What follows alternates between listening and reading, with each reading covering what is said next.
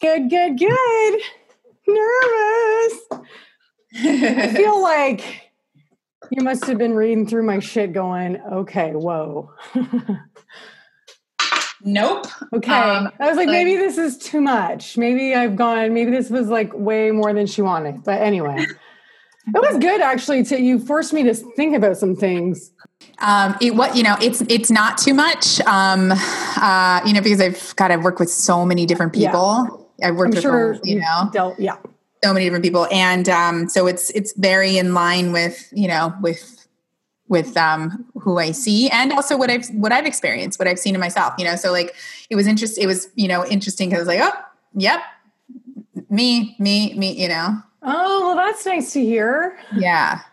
I like that. Which I was planning on, I'd mention, on the podcast for sure, because, it's important. We tend to attract ourselves, so, I wasn't surprised because most of my, I would say 100% of my clients, I tend to, it's usually a mirror.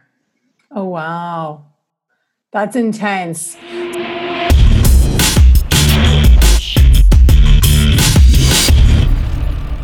All right, guys, I'm here today with Monica Reyes. Hi, Monica. Hi. I'm very nervous.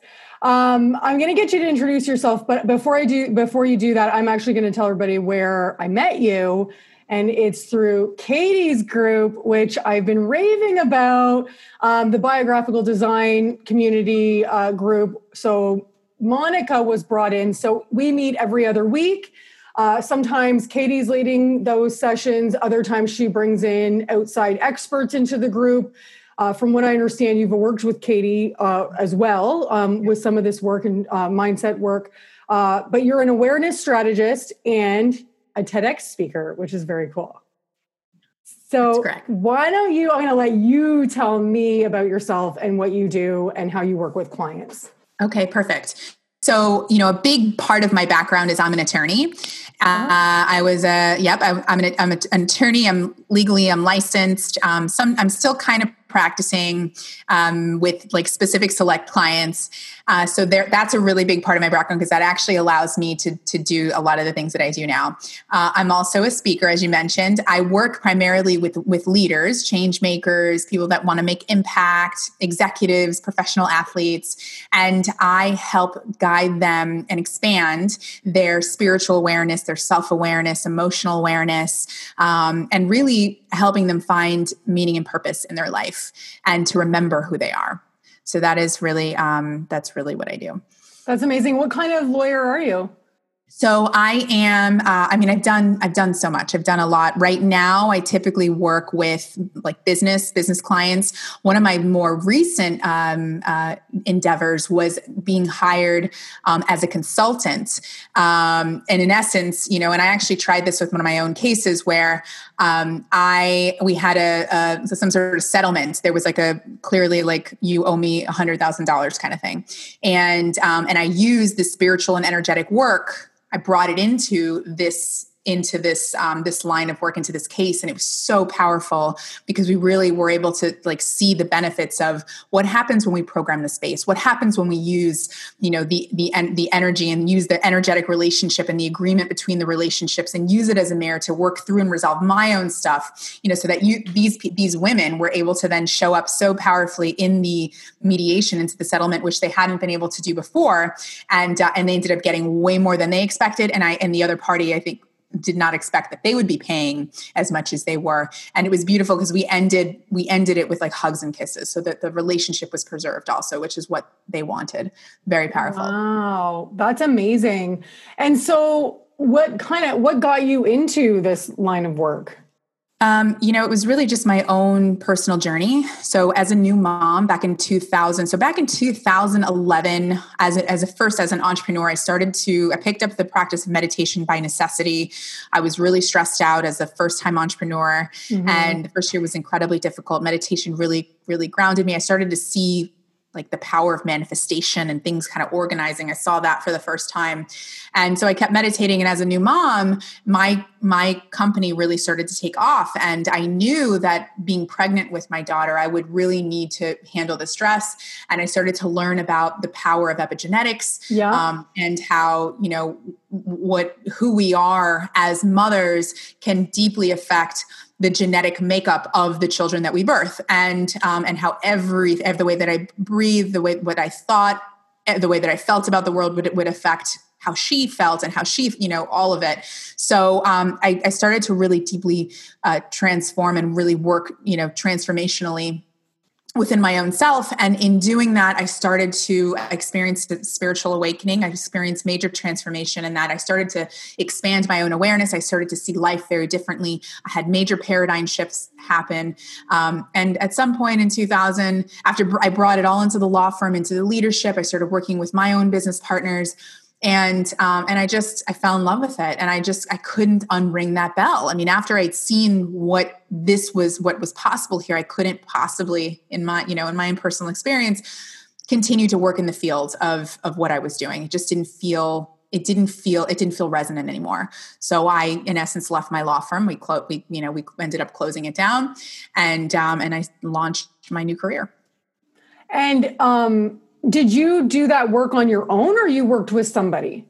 I worked on my own. I had a mentor who was a business mentor who happened to be very, very heavy in spiritual principles. She introduced me to a lot of different works, but for the most part, I figured it out on my own. I'm an investigator. That's my Enneagram. So I like. Oh, I love that we're talking about the Enneagram. Did we talk about that on that one day or no?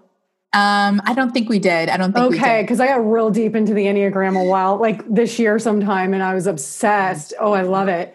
Yes. And I'd learned so much about myself, and I'm a natural researcher and a natural learner, and I figured it out on my own. And, and for a while I taught my own process. And then eventually I got certified, became a Kundalini yoga certified teacher, became a certified transpersonal psychology coach, in the work of psychosynthesis, which is really powerful, which we'll actually experience today. And, And, I don't know what that is. You'll experience that. It's the synthesis of the science and the spirit. So we can talk about it more as it's happening, okay. But it's very powerful, and you'll experience it. But it's mainly, it's what happens in the psyche. And now I'm like really focused on in the world of energetics, which is really exciting. So I'm right now currently in a program doing that. Very cool. And I feel like there's something to be said about, like, you figured it out yourself. It almost feels like it was like just kind of in you already. And you finally, this experience almost like happened. The universe made it happen so that you could connect with it and be doing what you're supposed to be doing, which I love. Yes. And okay, what about your experience? Was this kind of like, were your parents subtle into spirituality, or like, do you have any of this from your early childhood, or like this is completely like something that interested you out of nowhere? A great question. I was like, spirituality is more religion. I was raised, my parents were never really religious, but I went to religious schools. So I went to like a Lutheran school, and then I went to Catholic school, and then Christian school, private school, my whole life, all the way through law school. So the church has always been a big part of my life. In college, I started to question it. I took a philosophy of religion class, and it like kind of broke me apart. And I kind of lost my connection to God. It wasn't until I got into this relationship. It was a abusive relationship.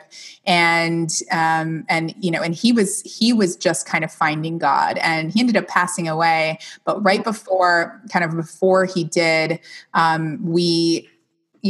like, I went to church with him and had kind of reconnected. And when he died, that is what, like, that's what I gained from that experience, was this connection to the universe. And I found it and lost it, and found it and lost it. And then, but ever since like that, that I would say really the birth of my daughter, and then really Kundalini, oh my gosh, it was like, it opened something up where now it's And the beautiful thing is, in my own experience and in my own like opening and my own, deep listening and connection and relationship with the divine, my mother has really opened herself up to her, to her relationship.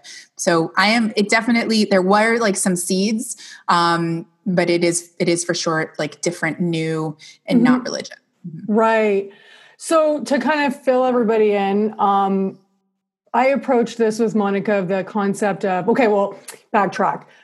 The first time I met you, it was in the mastermind session, like with the group of designers, and you came in and talked about mindset, and we talked about worthiness.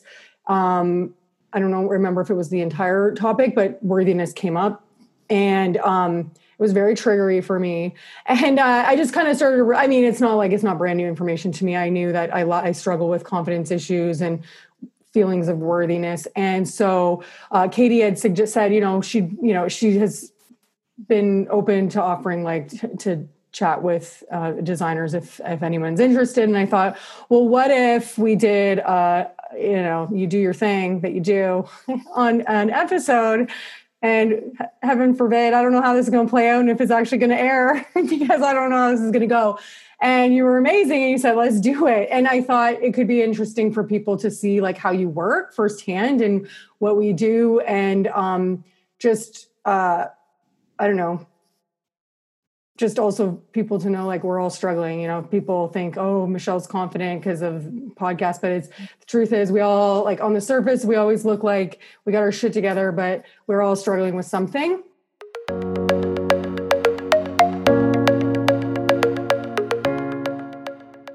This podcast is supported by Ultralux Linens. And guess what, guys?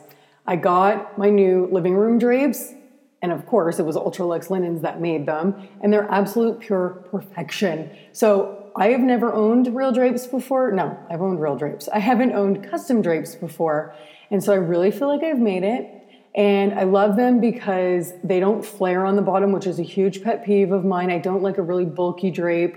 And so when they arrived, they were perfectly accordion folded. Don't think that's the technical term for it, but they were perfect, and they went in, and it's like it transformed my living room. They are made perfectly. The pleat is perfect. The length was perfect. Everything was amazing. And I've got more drapes coming in. It's like they're coming fast and furious. I've got my bedroom, and I've got my music nook and dining room next. So I'll keep you posted.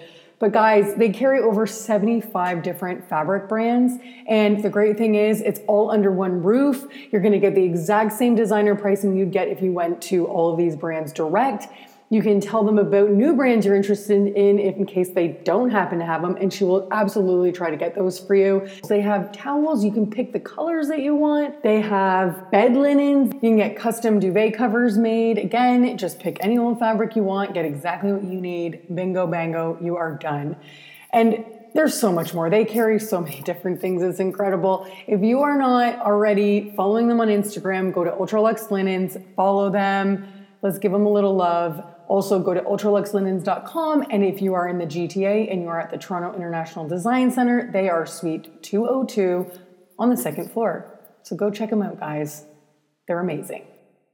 And so it started by you sending me a few questions. And I got those yesterday morning. I sat down and I answered them. And she basically opened it. She opened me up a little bit. So kind of asking about like my early childhood experience. So I'm going to let you take it from here and tell me okay. All right. Continue on whatever we're doing here today. Beautiful. So I just want to first off acknowledge you for your courage and for being so brave and for your willingness to open up your life and yourself, to be able to show as the leader that you are, to be vulnerable and to open up the sort of the curtain so that others can see and can feel and can understand. It's really, really, it's inspiring and it's beautiful and and it's very courageous. So I just wanted to acknowledge you for doing that. It's not a little thing.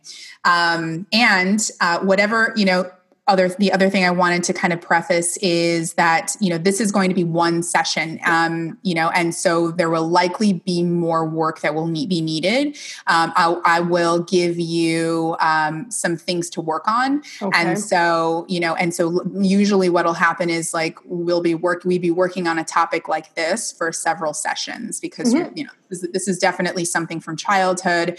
Although you'll definitely gain value. And I don't want to I try not to hold like an agenda or needing a breakthrough. I want, this is your process, and whatever is meant to happen today will. And so I'm just here to hold the space, loving space to kind of bring it all up. And then this is what we do with it, and so things may happen today, but I just want to hold that intention. And that there's nothing wrong with you and anybody else that's watching this. There's no such thing as a perfect childhood. And, what you'll really learn quickly is that everything is happening for you, and that everything in your past was actually a perfect recipe, exact ingredients that you were provided for you, that happened for you so that, you could perform whatever you're here on earth to do, always preparing you for that next moment. And so that's, just kind of also sort of setting that perspective, of loving, of kindness, of compassion, and somewhat neutrality, because sometimes there's definitely going to be a charge, an emotional charge, because this is your life, this is your family, this is your upbringing. Okay, so I sent Michelle several questions about worthiness, and so we'll go through many of these questions. I've highlighted a lot of the things that I'm going to bring up. I've written out I kind of already kind of know why and where and what to do, but I will just do this so you can kind of see, and we'll start to tease things apart. Okay. I want to start off with a tuning in to kind of bring us into here, because I know I can feel how this could be a little, this is live and so forth. So, and this is your first time as well. And sometimes the first time can be nerve-wracking anyway. So let's go ahead and start off with 5 deep breaths. All right. So we're going to inhale, closing your eyes or soft gaze down to the ground. And we're just going to start off in through the nose, out through the mouth.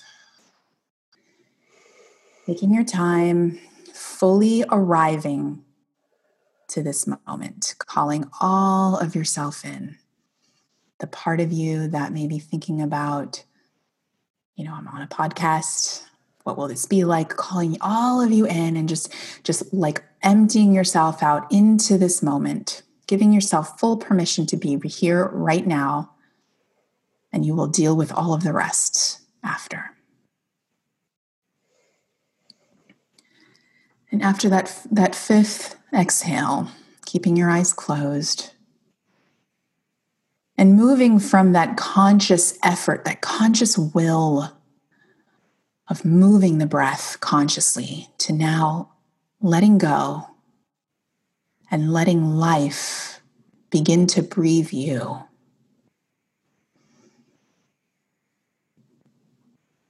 Just noticing with wonder the breath and how it's always been here for you. No matter what has happened, no matter what the situation is, the circumstance, your breath has always provided you with a dependability, consistency, reliability. You can trust it. You trust it so much that you surrender. You don't try to make it anything than it is. In fact, you sometimes forget about it. You function.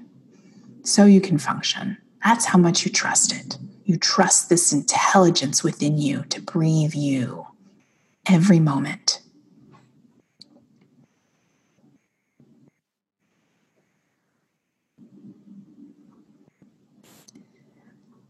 And now expanding beyond your body and feeling the connectedness, feeling the intelligence beyond you, feeling the intelligence as it makes the sun rise and set, the oceans ebb and flow, the seasons, life turning, life living.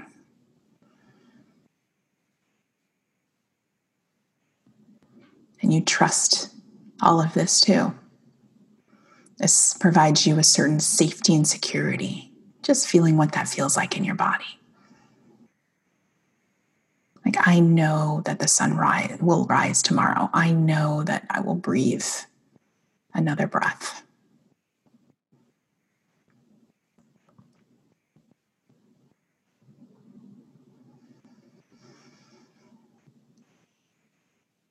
And now bringing yourself back into your body. Once again, noticing the breath, the inhale and the exhale.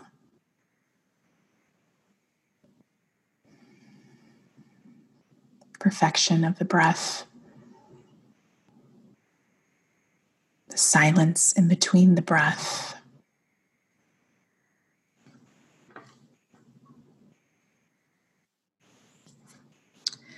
And now let us end with 3 deep inhale and exhales, suspending when you inhale, holding your breath, and suspending when you exhale, blowing it all out. And when you're done with that 3rd exhale, opening up your eyes, coming back into the room,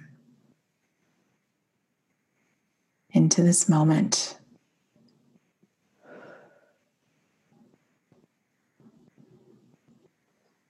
Okay. Welcome back. Good to be back. Okay, beautiful. All right. So the topic we're going to be talking about today is going to be worthiness. And so the question that I asked you was, what does worthiness mean to you? And do you want to kind of tell us what you feel? What does worthiness mean to you? Mm-hmm. Yeah. So for me, worthiness would be feeling confident to be myself, no matter who I'm around, wherever I am. Feeling confident enough to be assertive when I need to be. Being able to take a project and believe that I can deliver and that I'm talented enough. I feel like those are probably the cores, like that kind of I struggle with on the regular that I think, And what does it look like to struggle? What does the struggle look like?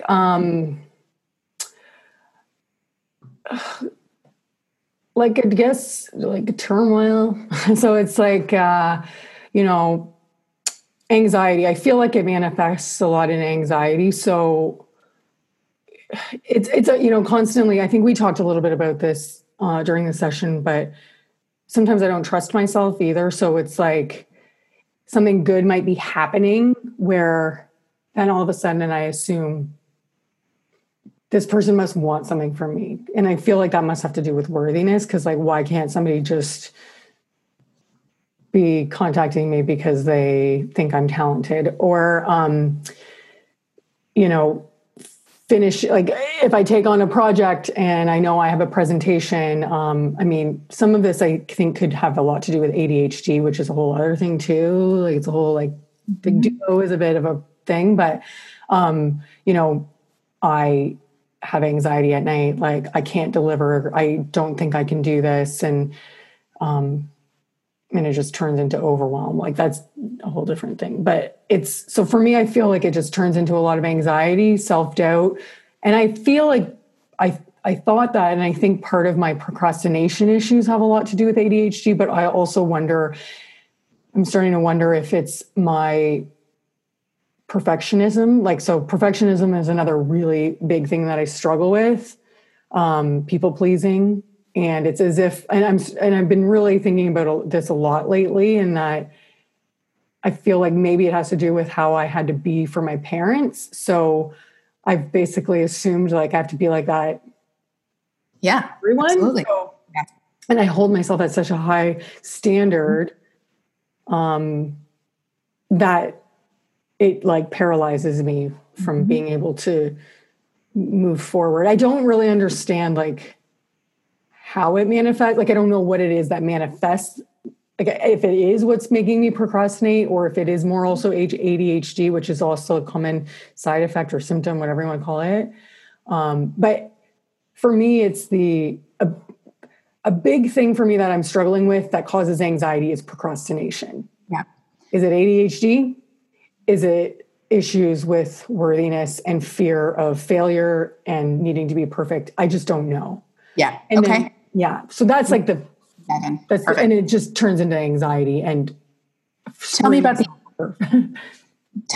and it's totally, and there is definitely a connection, a thread there, and we'll tease that apart. I just want to ask, tell me about the ADHD. You touched upon it in your questionnaire that you struggled with it. You got criticism over it. You didn't necessarily know at the time that it was ADHD. So it was officially diagnosed. What did it look like? Like, how did it play out? How is it expressed?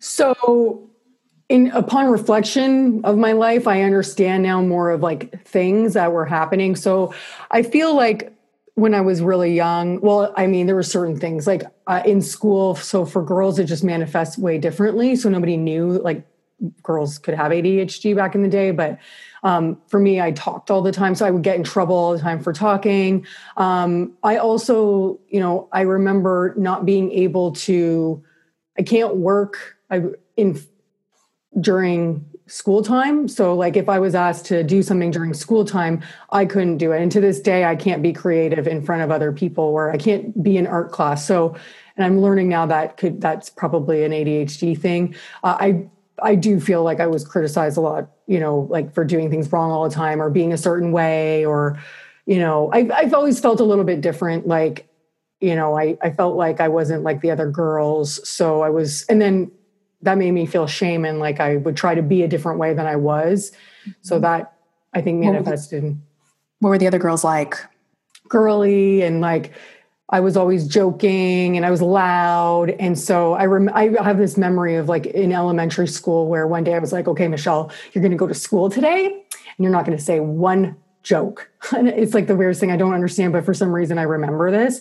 And so it was just like always looking at like, I wish I was more like her. I mean, I was like that my whole life. It's embarrassing to admit, but I would always be looking at other girls and being like, I wish I was like that. And then I would like mimic it. And like, so I was never able to just be myself and own that. And it was a bit weird and it was a bit different. And like, and then, teachers criticizing my parents, but I mean, they would have criticized anyway, I feel like, because that was just how they were. And then, later in life, like college, high school and college, I really started to realize I had procrastination issues, but I just assumed I was like lazy and not doing my work. And then I would do like a 3-month project and do it in a night. And then what happens as a result is like, it was still good work. Like it was never the worst in the class, but it was always like I was living below my potential when I feel like I know I have way more in me, but something doesn't allow me to action. And then where it really started to rear its ugly head for me was I felt like the older I got and more was at stake. Like now I'm, an executive. I used to be in marketing in a company for a franchise company. And now my procrastination, like it is becoming a problem. My inability to feel confident at a meeting with a group of executives was humiliated. Like I internally was like feeling humiliated. And then now fast forward to me starting my business, where now I really like take ownership of what I'm doing. And I want to do amazing work. And it means so much to me to live up to my potential and be amazing, that I feel like this thing that's making me procrastinate, which I started to dig deeper. And then I think it was last year, I don't know what it was. Something went like, what if it's ADHD? I don't even remember what or how this nugget was planted. And I started to Google. And then I found this blog. And I actually did a podcast about this where I shared, like, I started to dig and I found this blog that said, it was basically like, if you feel any of these things, then you don't have ADHD. And it was like everything on it. Like I started to cry because it was just like, you don't feel like you're living up to your potential. You're, this, that, like, and it just like, I was just like, what the hell? Like, this is it. Like, so then I made an appointment to get tested. So this was last year. And like last year I was 39. So like so then you look back on your life and you feel like, what the fuck? Like, how did nobody catch, like, you feel like you've lost like so much potential of like 39 years, right? From something that if you could have known earlier. So, and then now it's starting to rear its ugly head again. Post COVID, things have gotten really busy, and my procrastination is just like, and what happens is it just becomes this overwhelm where I can't sleep at night. And, Sure, because you've got all these things to do. and I'm not doing Yeah. it up. I go, I'm going to do it, and I don't do it. Procrastination, I don't know I'd love to see the qualities of what ADHD, but like not living up to full potential, that you don't have to have ADHD to have that. I don't believe, because I work with. No, for sure. Same with procrastination. I mean, what I've seen procrastination at like be is a defense mechanism. And you'd mention it, like fear of failure, fear of success. So there's, if your fear of failure is strong enough, and in your case, it just might be, because I don't feel it though. Like, do you have to know that you're fearing failure? Because I don't feel like I fear. You don't. There's a lot of unconscious work. So I'm going to tell you. So let me explain how this the mental constructs work, and I'm going to I guess like I'll just kind of point, like from your questionnaire, I'll kind of tell you what I found. Okay. So we, between the ages of 0 to 7, but really these can be formed at any time, because I've found them, for me, I've even seen them formed, as a mother, as a, so if we have some sort of emotional, like adverse experience, and, in between ages 0 to 7, we're building about 95% of our subconscious mind. And we create these mental constructs, these adaptive selves, identities, they could be called subpersonalities, where there is something happening in our life and we learn to adapt ourselves, we condition ourselves, we train ourselves, and it creates this whole identity so that we can adapt to this conflict or whatever's happening here in our life, usually from our parents or somebody that we really care about, trust. Maybe it's like some sort of it's like some sort of place in our lives where it could have been a bully, it could be, and you have specific elements in your history that for sure have caused you to adapt yourself to be a certain, like to create like a callus, to create a subpersonality so that you can stay loved, connected, secure, or safe. And we do that. And then what happens is, most of the time, these just continue to go with us all the way through. We never end up, until we break it open and it's revealed and we see the root. We're like, oh, it's who we are, and we are. And what's interesting about these mental constructs that live in our psyche is they are stunted in the age that they were formed. So if you are feeling like, wow, I'm procrastinating, there might be a little girl that's like putting inside of you, that's putting on the brakes, like, if we fail, we're going to get, disappointment from our parents, or so there, because, and it might be like almost like a life or death. Like if I mess this up, there's a part of me that still believes that it is not safe to be me. It is not, I will experience the rage of my father. I will experience, my parents will not love me, and even though it doesn't make sense, even though clearly the client is not your parents, there's a part of you inside that does believe it. So, procrastination could be a defense mechanism. It can be like, I'm going all in. I want to experience success. And then there's a part of you that's like, parking brake, hold on, it's not safe because X, Y, or Z. And once you realize what that is, like, what is the thing? What is the thing that you're afraid of? Why is the parking brake on? What does this part of me need? And then you figure out a way to provide that to yourself. And that's the beautiful thing about this journey now that you're digging into this, all the parts of you that have been, that feel unloved or feel unconnected, or, they're feeling this unworthiness, you get to go back now as the adult and reparent yourself, provide these parts of you, the love that you wanted from your mom or your parents, provide yourself the attention to be seen, the work, all of it. And you'll start to see that part mature. And it will like unlock from its distortion, because that's all it is. It's just a distortion. Right. Yeah.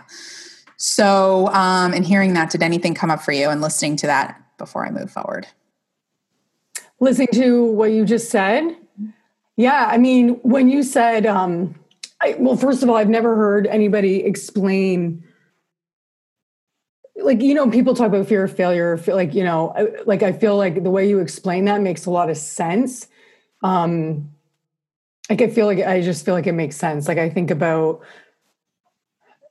how both my brother and I were, a lot of kids will rebel, but we did not do that. No. We were too afraid.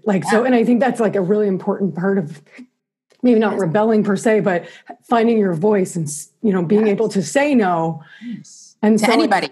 Yes. Yeah. And to your parents. Right. And we just never had that. And to this day, I tread the line a little more than my brother even, but, I just feel like it resonates a lot and it's kind of crazy. Mm-hmm. And so I guess it's weird. It seems like so over the top for your subconscious to do that. But it's like it. I mean, I can imagine. I'm sorry if this is. It's okay. I can imagine if it is. Like, just imagine though, like, what had to be put into place so that you could adapt. So, because like what was afraid based out of? What were you afraid would happen if you didn't listen to your parents? What would have happened? I mean, I don't know. Like what I believe would happen. Yeah. I don't actually know what I thought would happen because like I don't think they were gonna like not love us, but maybe I thought that because I was a kid. I thought they wouldn't love us. Like I know I mean in my adult years, my dad's the type of person is like he'll just to this day I know like if I did something wrong, I feel like he'd cut me out of his life like that. No questions asked. He does it. And what would that feel like if he were to cut you out of his life? What would that feel like? I mean, that would feel. I mean, well, now in my life, if he cut me out of his life, I feel like I would be sad, but I would be like, yeah, that sounds about right. But I mean, back in the day, something like that, obviously, I would feel rejected and like I'm not worthy. Like Yeah, it would almost feel like a death. Mm-hmm. I mean, when you're like, as a child, you're so dependent on your parents. I mean, like, for survival, so if one of them were to cut you out or one of them were to stop loving you, especially when you were like, you had mentioned the word was like, I had a cold household. Mm-hmm. Or, you didn't, like some of the answers were like, I wanted to snuggle up to my mother. And, and she said that French saying of like, mm-hmm. Carry your own weight. Like you didn't get the love that you wanted or felt like you needed as a child. And so like that, it was already limited loving. Mm-hmm. And so if you were to do something, despite of them, then you wouldn't even get the love that you were already getting, so right. I can totally see how, and you do that chronically, meaning you do that every single day of your life until you're out of that household, mm-hmm. becomes a neural pathway. It becomes who you are. It becomes an adaptive self. This is how you see the world. And they're the fundamental relationships of your life. They symbolize the people that, mm-hmm. They symbolize the world. Until you see otherwise, unless you had like an aunt or a grandmother or someone else that was like, that mm-hmm. showed you differently, that tends to be like the definition of what people are like. Mm-hmm. And, so I could absolutely see that, why you would feel what you're feeling right now, what you're experiencing. I can totally see like, some of the things like, so I'm going to just go through them. Mm-hmm. Because totally. Normally what I do is I'll just go through this. So, I lack, it's like, I often feel like I'm not cool enough to be friends with certain people. When I first read, this sounds so stupid. It's not, and it's so common. It is so common. It is so common. What I first of all, when I read that statement, what came to mind was outsider. I'm an outsider. That's what came, the word that came to mind. And then later on you were talking about, I asked, did either of your parents struggle with word at the end of the day? So I don't know, to be honest, I'm not that close. while I grew up with them, we didn't talk. There was no closeness. So they didn't let you in. So, there was like, so I felt like there was for sure some sort of thread of like, I'm not let in by my own parents. Therefore, I'm not let in by, I can't be let in by people that I admire, people that I, see are cool, or your definition of perfection, maybe. I don't know, Yeah. Dig in there. Yeah. Kind of like, it's almost as if like my definition of everything I'm not kind of thing. Yes. Like that I wish I was, or don't see. Because I'm different. And I'm ADHD and I have, and I'm not perfect and I was criticized, and you weren't allowed to be you. You weren't allowed to be you anyway, because like your parents, your parents bought what they wanted for you and decided what they wanted for you. So it was like, that was a rejection. That was like, you're not allowed to be you. We're going to tell you who to be. And so you're left with, who the hell am I? What, It's so funny you say that because, give me a hot minute here. My old best friend, like we used to talk about confidence all the time.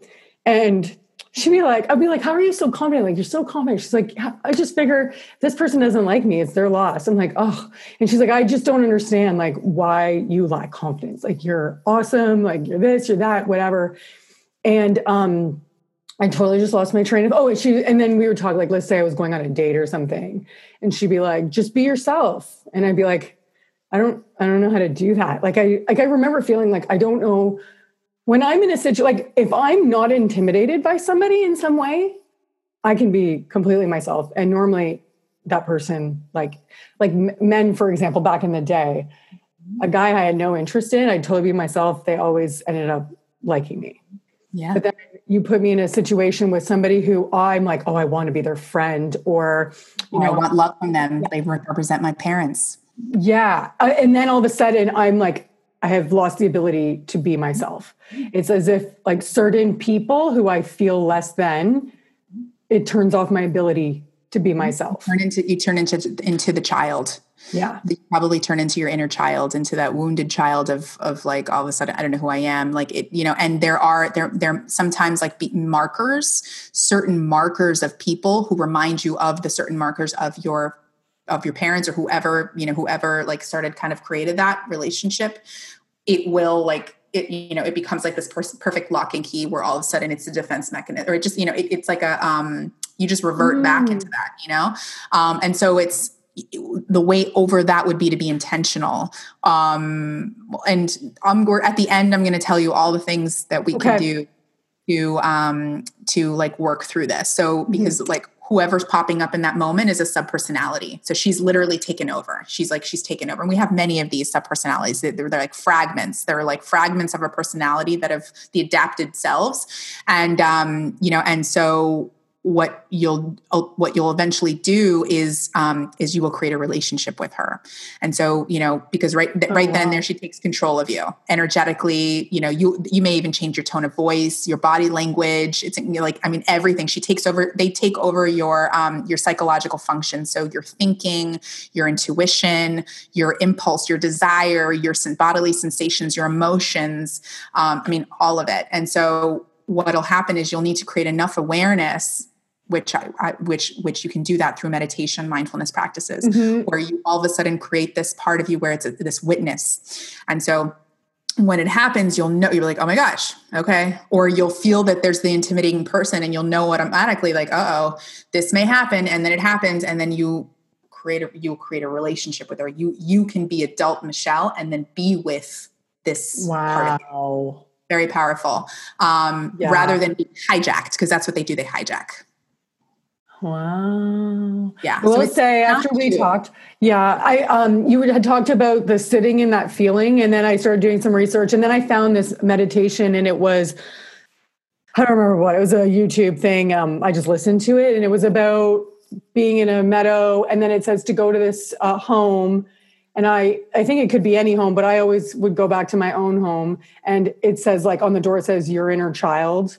And then I walked in and like, I just, it made me cry, like going through that minute. Not every time, like as I've done it 3 times, but it's just so heavy. Sometimes I'm like, I can't do this today. But I was just like, so it's really crazy. And it's about being like that person that you need for yourself in those moments and whatnot. That's it. Yeah. The person that shows up like when you're intimidated is probably a little girl. And so, there's a exercise that I do where we can go back in time and we can go into like guided imagery and you'll actually meet her. You'll see her dressed, you'll see her age, and then you create a relationship with her and you ask her, like, you tell her everything and that you can do this. It's the creation of the relationship between you and your little girl. And you can tell her all of the things that you've ever wanted to hear. Like everything that she needs to hear, like, like, I love you. You are perfect exactly the way that you are. You are enough, all those things, like, and truly, and so you feel the receiving of it and you get to give it to you. And it becomes this really, really delicate, tender relationship. And every time you feel that, intimidation, once you create that relationship, you feel her coming up, you tell her, it's okay. We've got this. You can trust me. I've got your back. Like, you can stand in adult Michelle and still be like giving her what she needs. Yeah. Yeah. It's pretty intense. And you can do that with all of your sub-personalities. So yeah. Let's go through. Okay. So some of the things like, let's jump here. Okay. So the other thing about worthiness that I thought was interesting. So I'm just going to go through notes. I've never done this sort of setup. So I'm just going to. So did either of your parents struggle with worthiness? So you mentioned there was no closeness. You mentioned your father he was bipolar. I would call him a narcissist.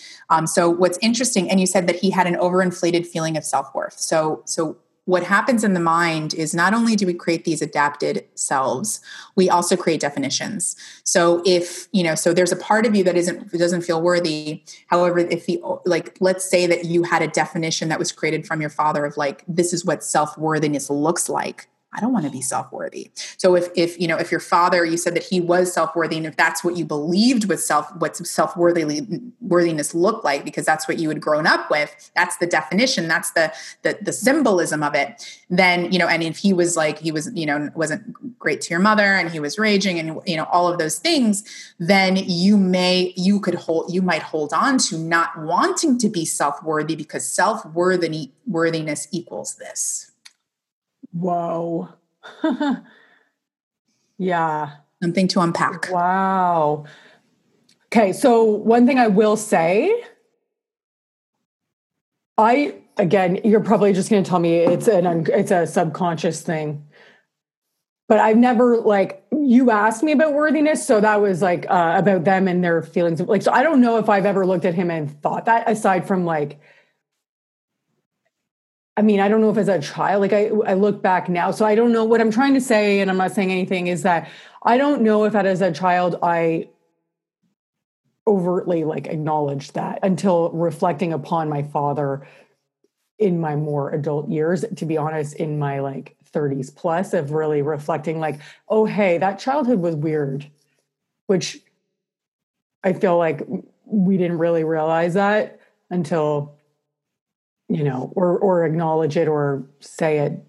But would you say that that's something you could just subconsciously interpret and internalize, maybe? Why I asked you at the beginning, what does worthiness mean to you? Because you likely didn't have that verbiage of worthiness when you were a child. Could have just been like an essence. Yeah, for me it's confidence. Yeah, confidence. I always talk about my lack of confidence. Overly confident because he was then. Okay. Then you might not want to be confident because you're not going to want to be him, possibly because of what, and so that's all. It's just simply okay, I take note there. And I get to create what confidence looks like for me. And it doesn't have to look like that. And so I don't have to be my father in that way. And so it's more of an awareness so that you get to create.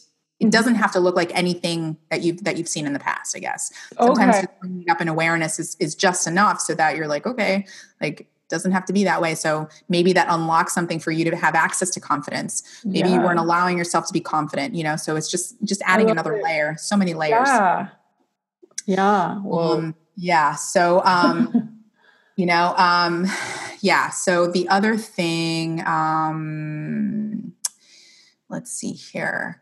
If I'm confident, I will go, I'm not worthy of attention. My mom, and also, it was, and also the interesting, what your mother meant for you, if she chose a man that would treat her in that way, then that means that she like, there is a part of her, like in witnessing that, what did that mean? She wasn't worthy of love, or wasn't worthy of a relationship that saw her worthy, so again, all of, this is all the things that create the definitions in your own mind. And again, it doesn't have to look like that for you. You get to be that transitional character. You get to, get to change the script, but it's important just to kind of open it up so you can see, okay, I can see how that might affect me there. Yeah. Okay. So were either of them part of your not feeling worthy? Yes, I feel quite confident that my feelings of unworthiness stem from my parents in my childhood. I struggle to remember much, but what I know is I was raised to be perfect. So, okay. So there goes the anything other than perfect isn't worthy of love. So that might be also why you procrastinate. Mm-hmm. That perfectionism might be like, oh, if I turn this in and it's not perfect, I will not be loved, or I will lose connection, or that person will be disappointed. Like, there is something wrapped up in your relationship with your parents that may be bleeding into your everyday life right now. That is like about that perfectionism. I can't make mistakes. I'm not good enough. If I'm not perfect, I will disappoint. Absolutely. I mean, for sure. Like it's like, I'm feeling like I've been trying to do some work on myself, and there is some awareness, and it's like, I have been trying to have these conversations like internally, like, so Michelle, if you present to this client and it doesn't, and they're disappointed, what's going to happen? Like, what is going to happen? You can undo it. You can fix it. It's not the end of the world. Yes. But I do have this like, confrontation for me is like, I don't want any part of it. I never want to and it's hard with what we do, designers, because it's constantly a state of dealing with shit going wrong. And I freaking hate it, which is like, it's a constant state of having to give bad news, having to be assertive with my trades, and, being just terrified. I've like realized that disappointing somebody is just terrifying to me. I can imagine you're never relaxed. It's like you turn in the project and you're afraid. Yes, oh my God, are they going to like it? What's going on? And so there is the fact that you feel that way means that you have identified with your work. So like your work has become you. So if they reject your work, they reject you.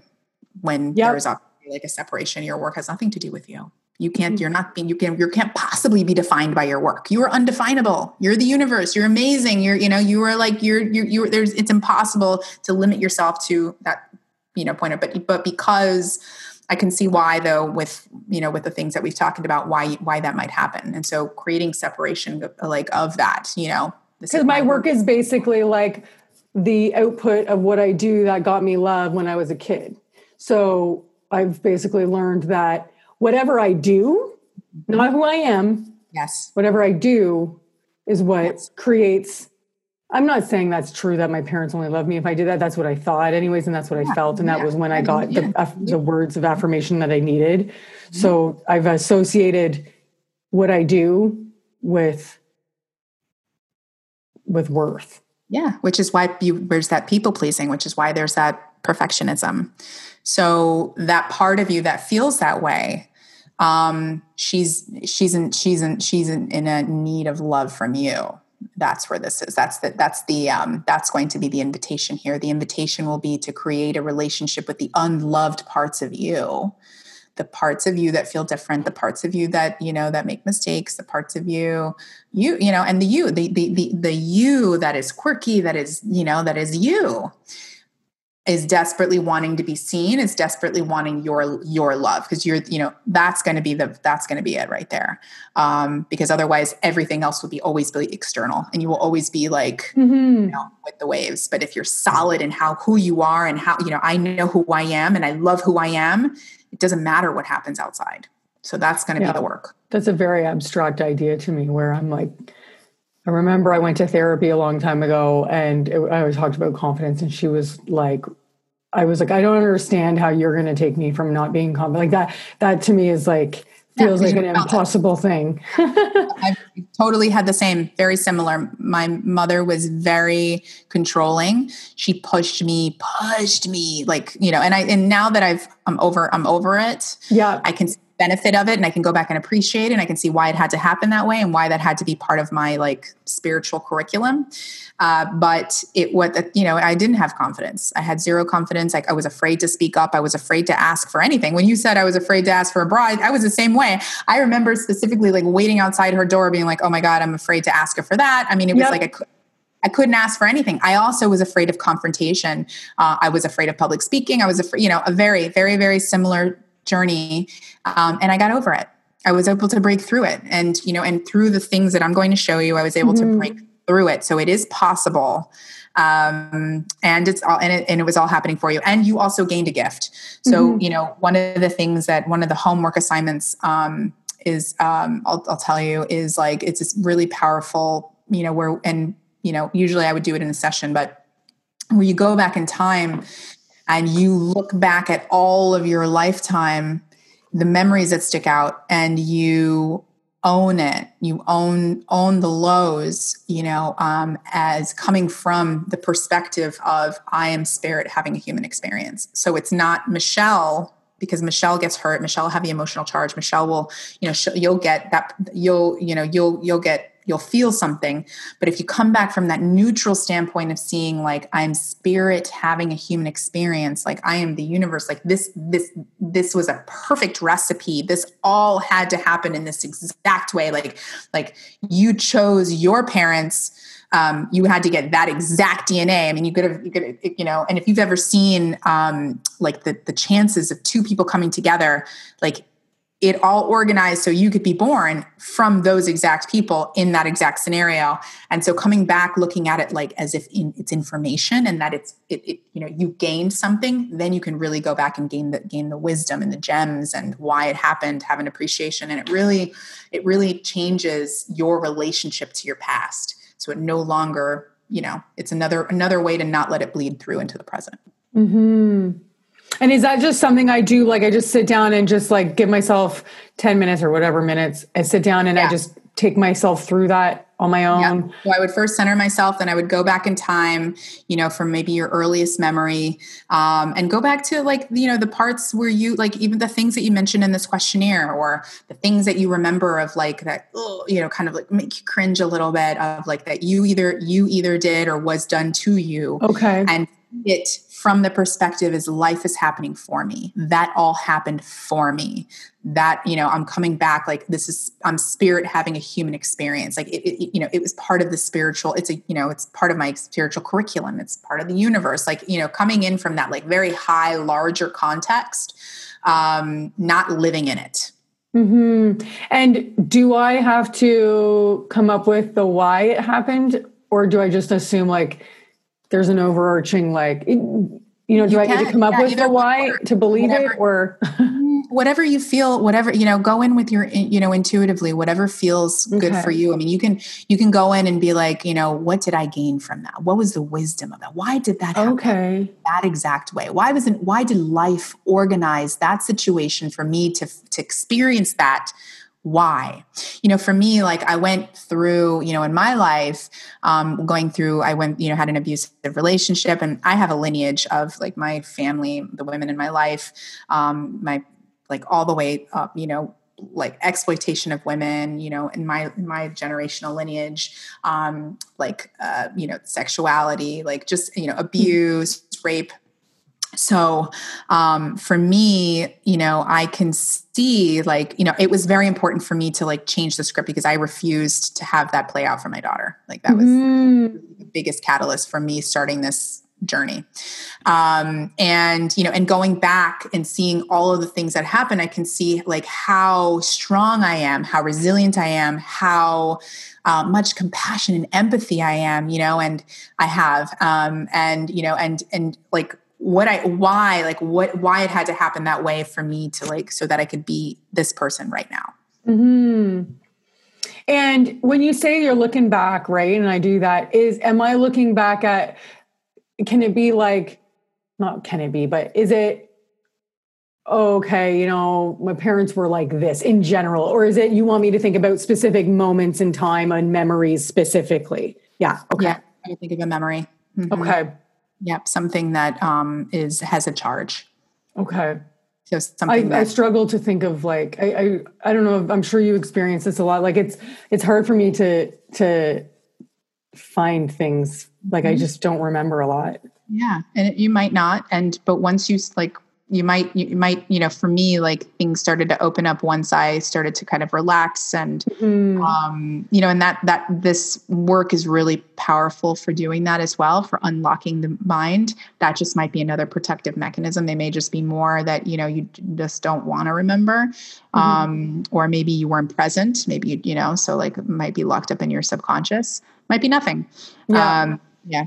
So maybe it's just like, if I try hard enough, I'm sure I could. Yeah. I just don't ever do that. And I think it's more of like not trying, it's again, like more of like relaxing and allowing. It's deeply listening, not trying hard at all. There's no doing. This is more of a being.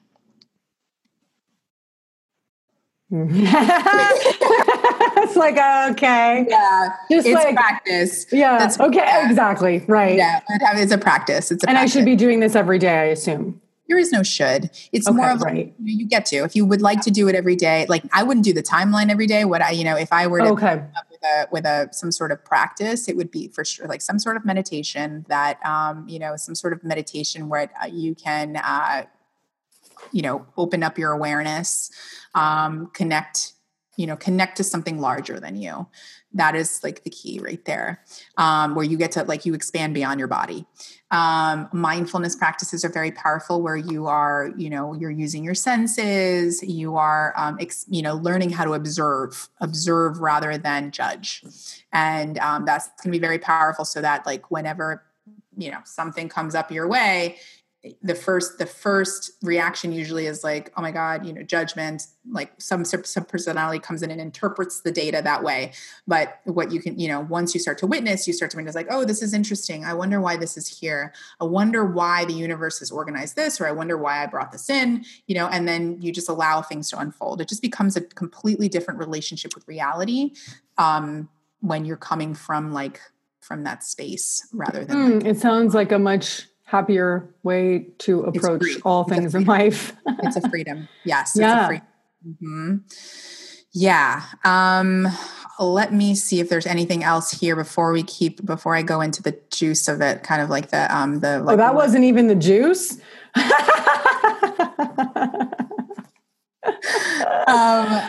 think we got a lot of it. I wanted to also add about the rage, two things, what was your upbringing like? So your father, you said ragey.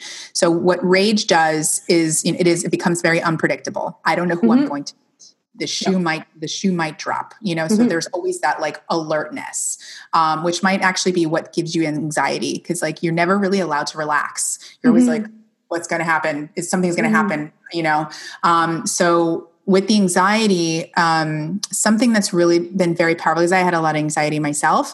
And so first I would, for anybody that has anxiety that's listening to this, this is, just like redefining what anxiety is. So anxiety is really just energy. Once you start to learn how to witness and you start to notice and witness the anxiety, it's really just energy. You'll actually notice it's a tensing of the muscles. It's like something's moving through you, or like, it's like your energetic space is like distorted for a moment, and so that's the idea, is to create a relationship with this energetic experience. So it's not scary. You're not making it wrong. You're not making it bad. You're not like labeling it like, oh my God, I've got some sort of mental something. I'm dealing with this. It's a condition, a disease, whatever. Because then you make it something bigger than it really is.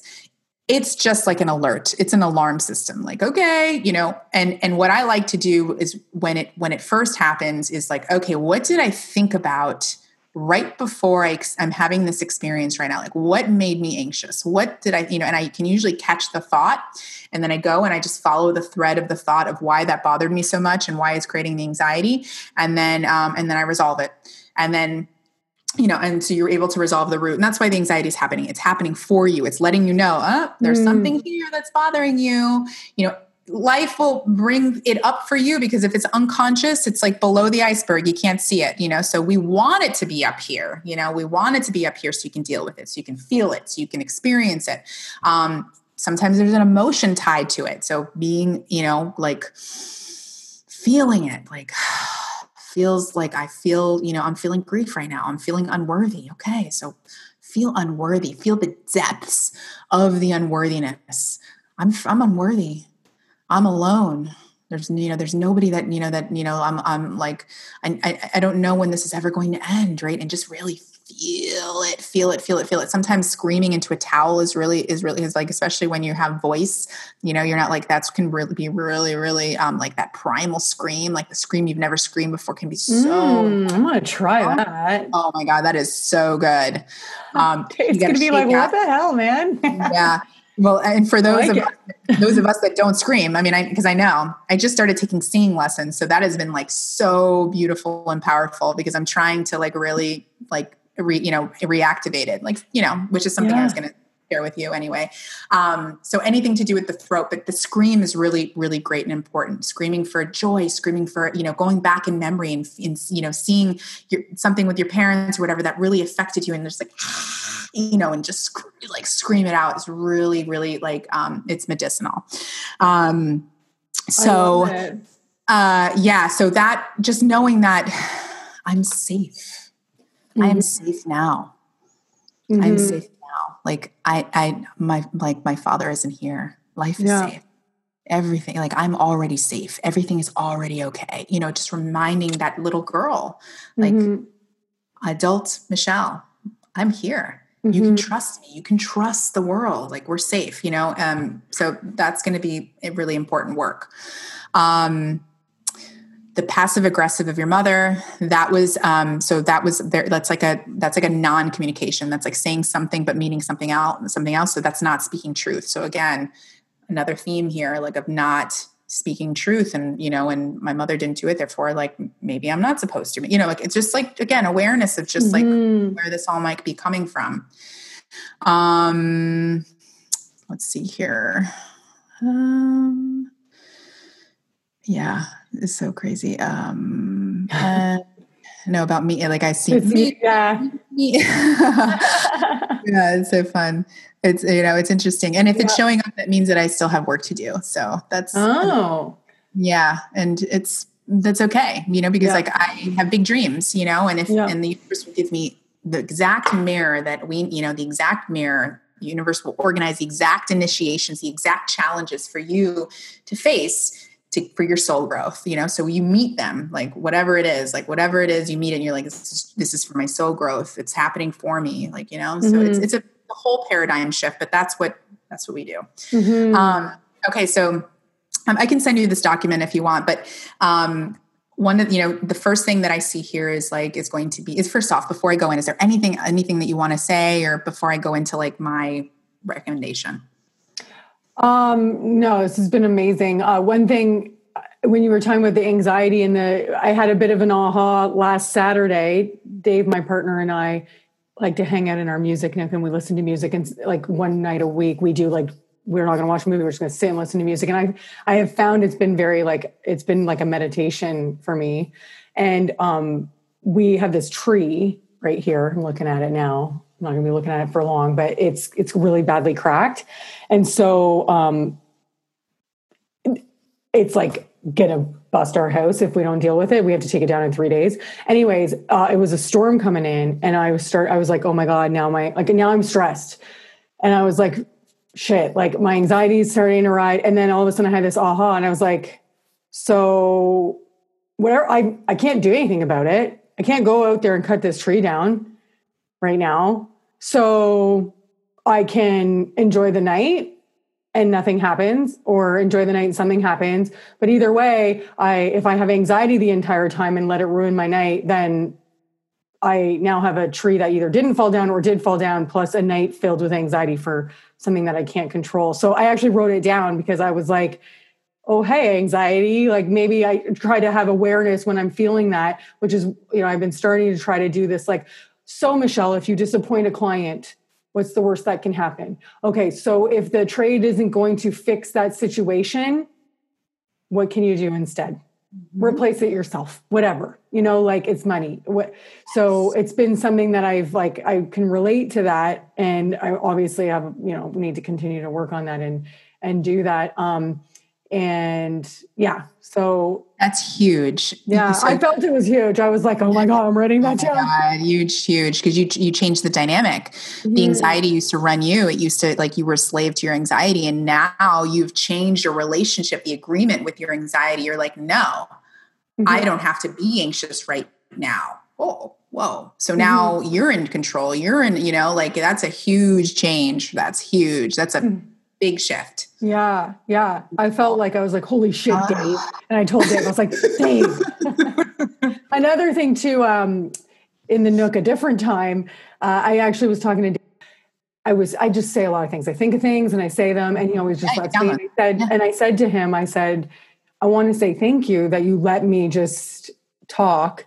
And because I felt like what I realized was, like, I feel like, I know I shouldn't rely on somebody else, but I was thanking him for letting me just say weird shit and whatever I'm thinking and feeling, and like just taking it in and not saying I'm stupid. And I get very triggered if I feel like I say something and he shuts me down like that. Like, I don't want to say something and you make me feel stupid. So it was this like moment of like, thank you for allowing me to do that and just be me, Yes, so yeah. Yes. Especially when you're in your life where you didn't feel like safe to do that and didn't want to do that, or were trying to change yourself from doing that. It's very powerful. Yeah. And also just watching, like, make me feel, like, just owning how you feel, because he can't make you feel anything. Yeah. Like all he is he is presenting like information, data, and you are interpreting it. And sometimes it comes in as a projection. Like if the smaller self is coming in and interpreting as like, I'm stupid. Oh man, he made me stupid. It's very easy to blame. So just, making sure that you bring the finger back here. Yeah. Yeah. Fair. Yeah. We all do it. We all do it in some way. Okay. Just kind of, okay. So, one of the things I feel like like that's the idea of the timeline. So it's the first thing that I feel like, there's an invitation here to work on is the acceptance of your parents and your past. So accepting them, and you may have already done this, but for those, I don't know yet, but for anybody that is experiencing this, is a very powerful work to do, is to accept your parents and really accept them for who they are, knowing that they tried their best. Yeah. Knowing that, they likely it's all learned behavior. So they likely learned it from their parents. And this is just and that it was a perfect ingredient for who you are in the world and who you're meant to show up, so at some point thinking it, so accepting it and thanking them, accepting the past and thinking the past, and really gaining the nuggets from it, which is where that timeline, comes from. The next thing would be the acceptance of the highs. So not only would you go down and do the lows, you would also do the highs, because this has to do with finding your own value and worth. So going back and owning your highs so that you can really own your awesomeness. Like, yes. Like that time that I did that and that and that and that, whatever. And you go back in your meditation, you own it. And you feel like, yes, that was me. Yeah. I did.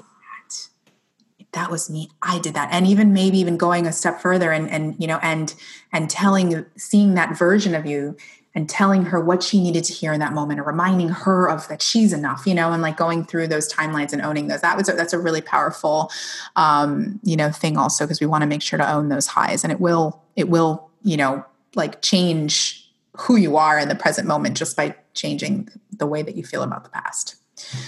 The next thing that I would do if we were working together, and you can do on your own, is to work on those adapted selves. So those, the subpersonalities. So we've, some of the ones that I've identified here, the not feeling good enough, the perfectionist, you probably have a critic in there. It might be one of your parents' voices, people pleasing, the part of you that's like mute or quiet, the procrastinator.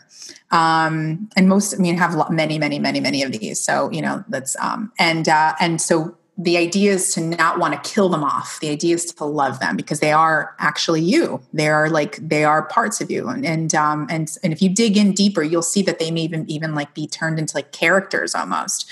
But they are you. They're functioning as you. They're serving you greatly. They're protecting you. They're keeping you loved, keeping you connected, keeping you safe, keeping you secure. And they've been working your entire life, so really deeply learning to love them.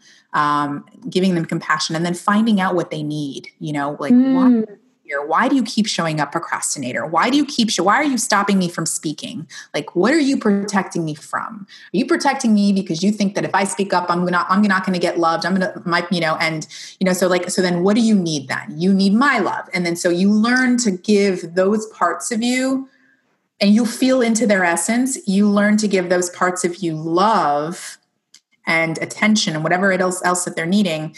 And you start to create a relationship with them, and you'll see that they'll won't show up as often. They're showing up because they still need the thing that they're not getting. Okay. Stupid question maybe, but like, give them love. Yeah. So what does that look like? What's that? What does that look like? Yeah. Like, is it trying, like, because there's the, I can say it, but like believing, is it trying to find, is giving them love, finding like what is the value or what it gave you? Like, totally. Appreciation. One way, I guess. Okay. Yes, thank you. Thank you for showing up. The other way would be like to really like connect heart to heart. Like, God, thank you. Thank you. I love you. Like, especially when you feel that little girl, when you see her, like you actually see like your 7-year-old or 5-year-old self, and you just see her like, I saw that when I did this work for myself. Oh my God, it was so crazy. And it actually was tied to my daughter. Like I saw in one of the exercises, I've done this many times. But one of the exercises I saw my daughter, when her teeth first came in, they were like big, bright white, like chiclets. Mm-hmm. And it was so cute. And in my own imagery, my own like getting to know my little girl self that I felt unworthy, I saw my own little, like I had the same thing. And and it had I had been feeling a certain disconnection with my daughter.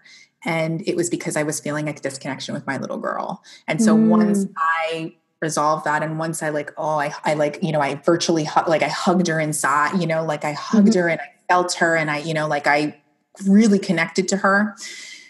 My relationship with my daughter changed, it elevated it. It was so interesting how it all works. Wow. Yeah. So, just checking in with yourself, and there is, inner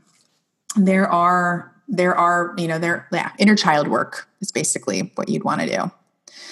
And these are things like you're doing, like when I'm sitting quietly and thinking about it. Yeah. And yes. It's always talked about is like when I'm trying to catch myself in things, like when I am procrastinating, catching it and being mindful of it, and then trying to understand and appreciating why I'm doing it.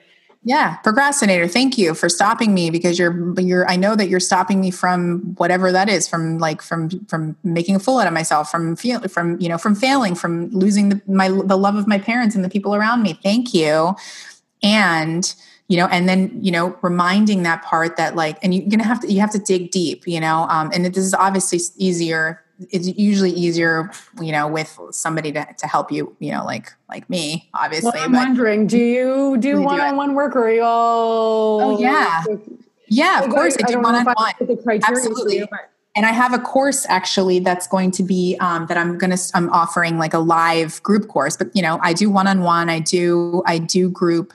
Yes, I do. Yeah. And you can tell everybody at the end too how they can as well. Okay. So I'm going to find out then. Perfect. Yeah, this has been amazing so far. Okay. Yeah. And what else am I doing? What else?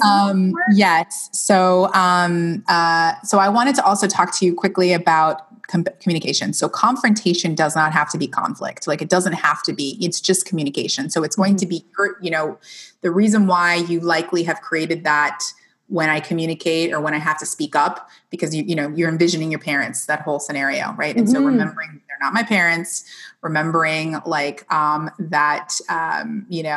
it can just be communication, and then doing things to feel safe. So what I used to do was I would, and I, somewhat still do it, but not as much anymore I still always do, but I at least prepare what I'm going to say, like in bullet points, even if, just so that I know, because I want to make sure that I'm not coming from a sub-personality. I want to make sure that I'm coming from an adult Monica in truth, so I'm not shaky. And this is matter of fact. Like, I get so shaky, whatever. Yeah. Well, and that's why if you have it written down and prepared, you don't have to, you're not, this isn't something you're going to want to wing yet. You're not, until you feel like you can trust your voice, and you can trust that you're going to be received.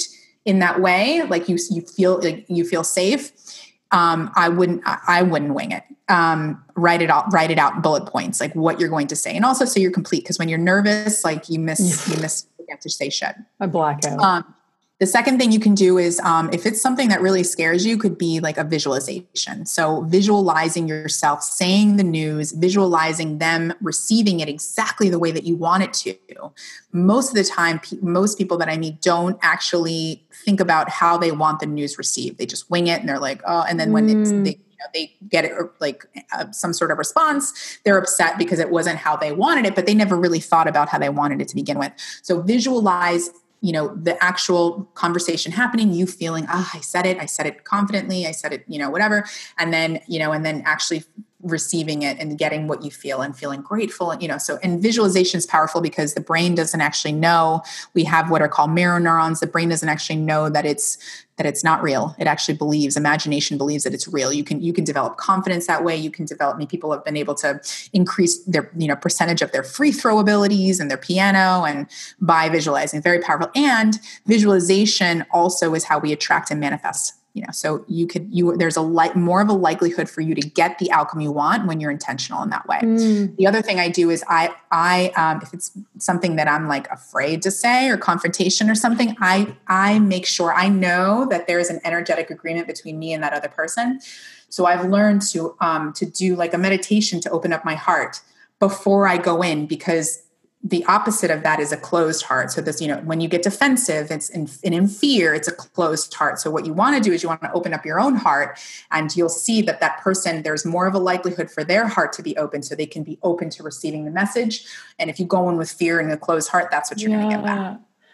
So it's using the power of energetics in this way and integrating it into your everyday life. It's a powerful, Okay. So that's the sort of stuff. And does the power of energetics work virtually? Like if I'm having a call okay. Of course. Consciousness has no time. Yes. Okay. That's why you heal people from all over the world. They've tested it. They've seen it. They've actual science have shown that they've actually measured when we set an intention from here all the way in Africa, the alarm goes off. They've been able to measure it. Wow. Yeah. Yes. And then the other thing I would, that I feel like there's the invitation to work through is your throat. So like voice, practice speaking up, practice standing up, singing, shouting, chanting, practice setting boundaries, trust, and all the things I told you, like the, change, like the preparing for the confrontation. Mm-hmm. That's it. I was so nervous for today. I feel like I held it together for the most part. Oh yeah. That was amazing. So, okay, well, let's start by you telling everybody where they can find you, learn more about why don't you tell everybody, you were talking about ways people can work with you. So what are those ways? Because I would like to know, but also I'm sure other people would, and then how they can find you. Yes. So you can find me on www.monicae as in Erica Reyes.com. That's my website. You can connect with me through there. If you're interested, you can always book a free session. So we can, experience a shorter version of this, but you'll definitely get value out of it. And I do work one-on-ones. The minimum that I work is a 3-month because I do deep work, like this is like surface. We would in essence go through all of these things and work, this is the plan that we've created, and we will go through all of those things, on a 90 days. First session is 2 hours. And then we dig in and we, go through. And is it once a week or how does it work? Yeah. Yeah. Once a week, virtual via Zoom. Mm-hmm. Okay. And, and you'll have, we use, it's a lot of education because, kind of learning like, okay, who the hell am I? Like, what is energy, and how do I, what are the principles, and what are these, and we go through this like program. The other thing that I've just launching is launching in a few weeks is it's called the Remembrance, and it's a group program. And so it's more of it's a pre-done program, but it's very similar things. We won't go in deep, but you'll learn a lot about it, and you'll experience. We'll go deep in certain sessions. I mean, obviously you can't replace one-on-one because it's, it's all very customized, but it's still going to be a very powerful program. And it's a 6-week program, and we go through, everything that we would go through in the one-on-one, we would go through together. So it's still going to, but you just do it with others. You would just do it with others, basically. So we would be, and you get to use others and connect with others in ways you'd likely haven't been, which actually I could see the benefit for you, because, depending on how you felt about, working through your stuff around others. But we hold a very, very powerfully beautiful, unconditional love space, but, there's the speaking, it's the speaking and learning, in this program. What you'll learn is like the power of what it feels like to be witnessed from non-judgment, to be able to say, and all these really powerful exercises. Yeah. That's intense. There's one thing, like it hasn't happened as much lately, and it might be even happening now, but one thing that I've always struggled with, and I'm curious if you've worked with anybody who's had this, it's hard for me to admit, but I like chronic blushing. Have you worked with anybody who struggled with that? What's that? How you said struggled. So what about it? What is, I just like, it doesn't happen as much to me anymore, but right up until corporate, so which was like 4 years ago, I couldn't sit at a table, at a meeting or one-on-one with my boss. And I feel like what you just said resonated for me, because I feel like I must be assuming judgment, and my body, like I get red, and then I feel humiliated because it's like I get red and sweaty, and then the worst is when people comment on it. And I had a boss who used to be like, you're red, we got, and it was just like this. It was as if like, it was like my face was like betraying me in a sense, even though, it's weird. Knowing what's happening on the inside. Yeah. And the worst part about it is my face will go red. It's very bizarre. I don't know what this is. When I'm talking to somebody and I assume they think I'm lying, even though I'm not, my face goes red, and which part I feel like I look like I'm lying. It's fucking weird, but it doesn't happen it does still every now and then it will happen. And it happens in the weirdest time. Sometimes it even happens with Dave, my partner, who I feel very safe around. But, and it used to be just like, it was a very embarrassing thing that used to happen, and it still does periodically. And I feel like it just, people, I assume people look at me and they're like, well, she's lying, or she can't be trusted, or she clearly like is weak, and anytime I see anybody doing it, I feel such an empathy for them, because I'm like, and I'm just, no, don't talk about it, anyways, I was just curious if like, it sounds just like a physical manifestation of an emotional experience. So, and that's what we do. That's kind of like the anxiety. It's like, it's just what happens. It's linked to some sort of emotional experience. And I could see, and it's interesting, like that was your perception. Like they must be thinking this, and this. And which then just makes it worse. Yeah. When I see somebody blush, I think, oh, they're shy, or they're, or they're uncomfortable, or, like that's what I would immediately think. But, and so it's, but it's interesting what we believe is happening in the world, and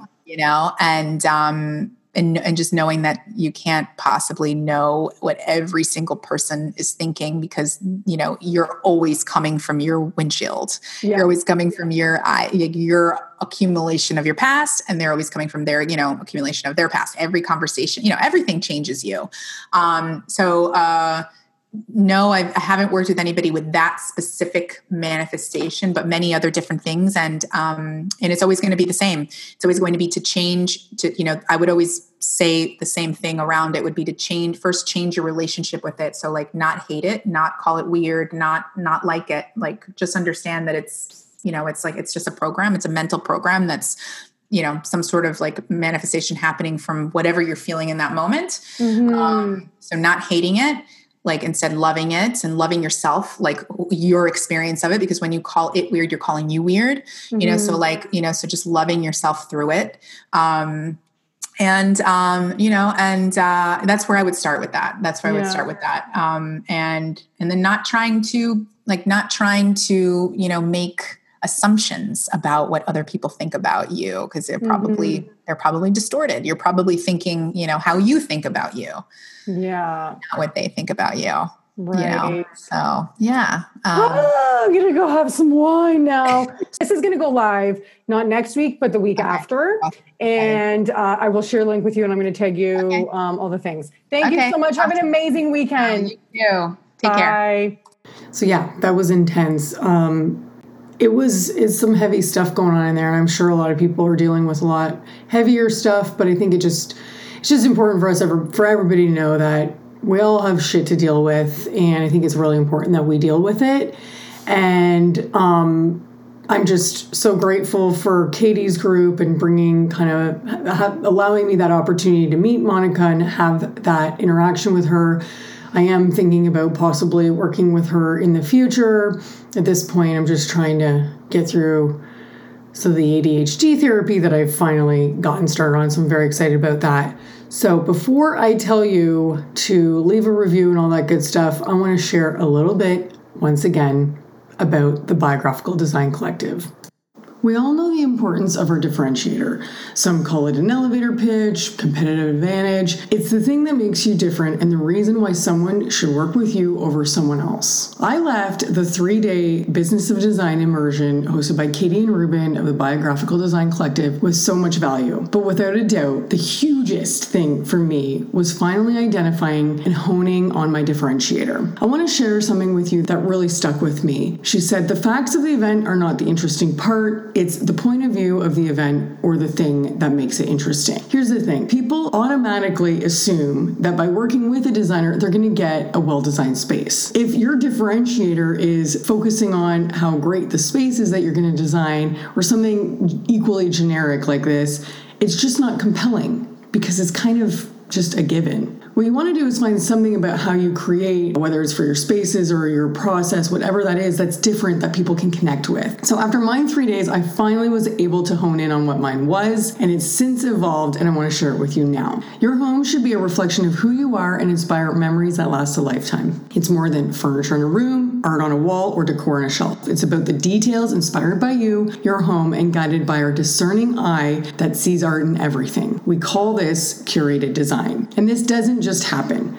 We make it happen through our creative process called the ART method. This method uses art in unexpected ways and genuine curiosity to reveal the inspiration we need to create the home you've always wanted. What makes me different is so powerful. It was the foundation of my sales pitch because I finally, 4 years later, actually made a sales pitch. It wasn't even on my list of to-dos until the 3 days. She helped us learn how to create a sales pitch. A week later, I actually had one put together in Keynote, which I now use, and I don't just go into consultations and hope that they're going to decide on their own that they want to work with me. Not only that, but my point of view helps me identify my ideal client. It now can help me create content for my social media, copy for my website, gives me an angle for how to approach magazines or TV. And all of this really helps me feel confident and powerful. If I had to use one word to say what these 3 days did for me, I would probably have to say clarity. There's something very unique about Katie. She has this ability to unlock something within you, to really ask the right questions to uncover your strengths, your values, figure out what you truly want. Because I don't know about you, but if I'm going to build a business, I ultimately want to love it. I want it to feel easy. I want to be able to move from my day to day, not feeling completely like I am losing my mind. It's really refreshing to learn from someone who wants to help you figure out what is right for you as opposed to just telling you what you should do. She stresses the importance of building processes that makes it impossible to fail,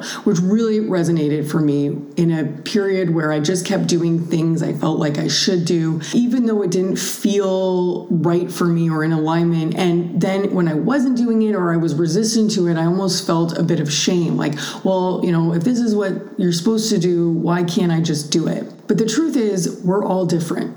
We all have our own unique strengths, our own unique weaknesses. We have a set of values, mindsets, whether they're good or bad. And there's more than one way to get from point A to point B. And when you build a business catered to your strengths, you can ensure that the way you communicate that business and the way that you work is going to be the way that you want to do it and the way that you execute it. And at the end, they're getting exactly what they expected, AKA impossible to fail. Since the 3-day immersion, I've now become a part of Katie's group coaching, and I'm a proud affiliate of the Biographical Design Collective. If you're ready to create a business that you love, that's in alignment with you, then go to biographicaldesign.com to learn more. And if you're not sure if it's a fit, schedule a call with Katie, because I am sure she's going to help you find clarity with what you need.